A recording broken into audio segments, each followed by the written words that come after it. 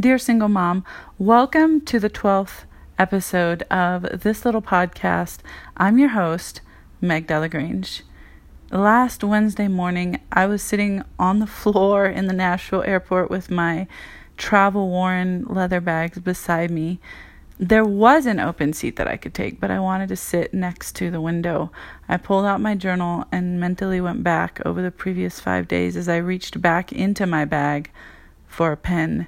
My plan was to write about everything that had just happened because let me tell you, I had just had the most packed full 5 days ever, but I couldn't find the words. So instead, I wrote about my present surroundings. 2 young parents next to me were playing with their charming little toddler, and he even smiled at me. Outside of the window in front of me, an airplane pulled up to the jet bridge to unload its passengers. 3 people further down the road from me were animatedly discussing the food that they ate in Nashville the day before. And I knew that if I got to know them, we would definitely be good friends. After I boarded my flight, I sat in the middle seat. I had chosen the most economical options I could find for this flight, so I turned down my first choice of sitting in a window seat. I put my bags under the seat in front of me and watched as other people were boarding the flight when a couple approached me and stopped at my row. They asked if I'd like to scoot one seat over by the window so they could sit together. I totally said yes, and I felt so delighted that I was going to have a seat by the window after all. Isn't it just great when life kind of just works out in your favor? I looked out my little airplane window and, just watched all of the people on the tarmac and everything that I love to see out the window. And then we were taking off. And I watched the city of Nashville growing smaller and smaller below me. And I sat there thinking, the next time I come back, this place will probably be our new home.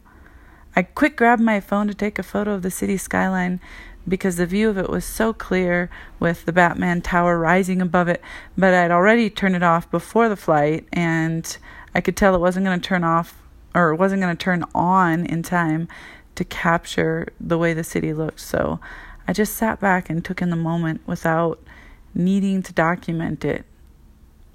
We rose above the clouds, and the city was lost from view. I still couldn't articulate my thoughts, so I leaned back and closed my eyes. The glowing rays of early morning sunshine that morning reached in through my little airplane window and wrapped me up in its warmth.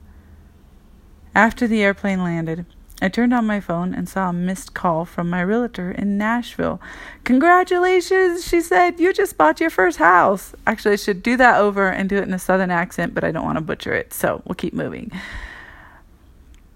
That's what she told me when I called her back. And just like that, this life that my daughter and I have known in Denver for the past 4 years is coming to an end.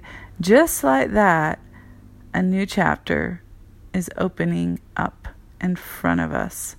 That's right. I just bought a house. My dad drove to Nashville last weekend to help me shop for my house. And I'll never forget how I was standing with him in the basement of the first house I put an offer on. He was explaining how the foundation had been redone the same way he would have done it. His voice carried his 30 years of building experience. I remember feeling so safe at that moment. The significance of it all wasn't lost on me because this house's foundation had been successfully redone, parallel with the fact that my dad and I are also rebuilding a relationship with each other. But then it got quiet between us, and he got tears in his eyes, and he didn't say anything for a moment.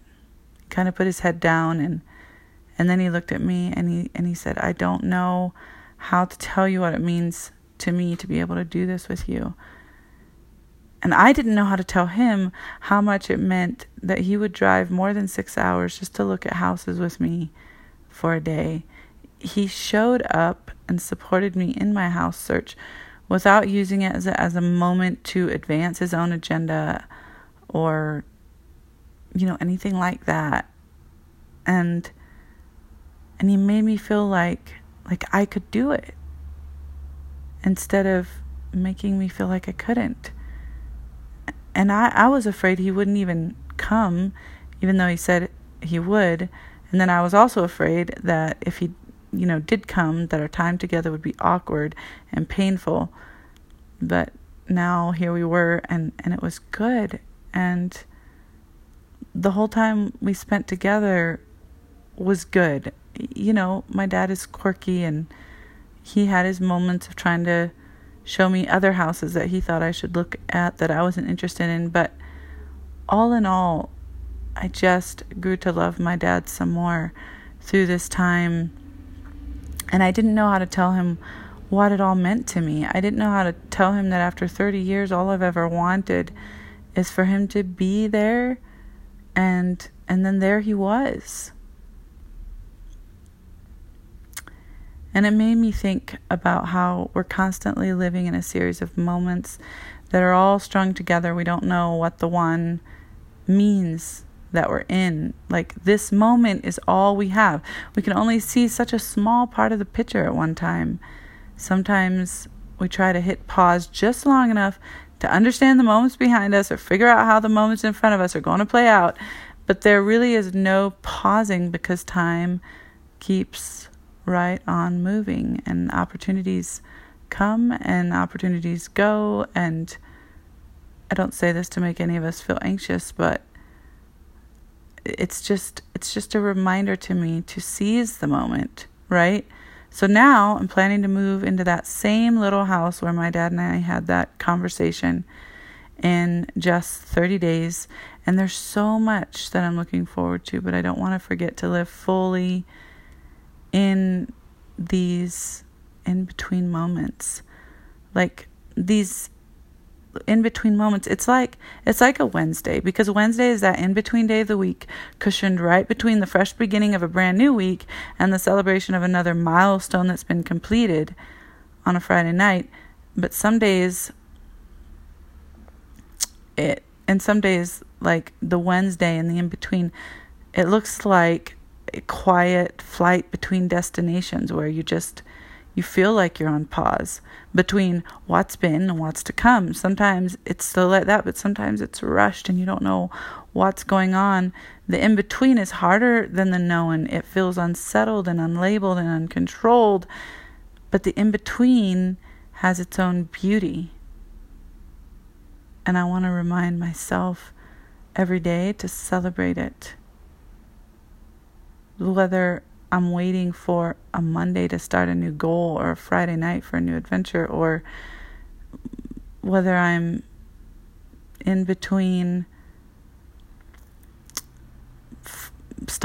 being in a relationship and finding contentment in my singlehood, or whatever parallels you would want to draw to this, I want to savor the in-betweenness, to live today as it comes, to breathe so deeply of the here and now.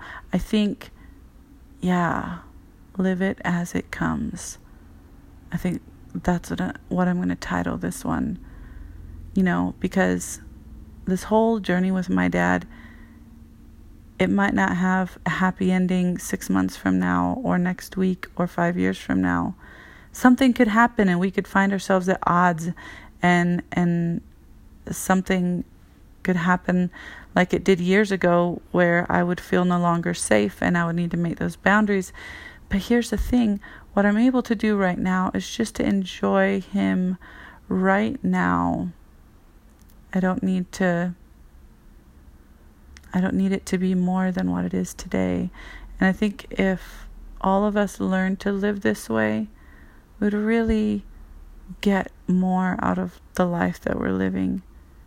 Otherwise, it's like we're constantly living in the future or in the past, and we're never even really experiencing the life that we have. And so today, as I'm single and a single mom, I'm going to just embrace this. I'm going to make the most that I have with this time with my daughter, and to grow and develop into the woman that I am some more, and do it for me and have fun with it. To distract myself with myself, as Sarah Jakes Roberts says. She has such great advice every week on her podcast. If you don't listen to it, it's called Woman Evolve, and it's fantastic. But I'll let us go with this. Live it as it comes. And I believe it's going to be good.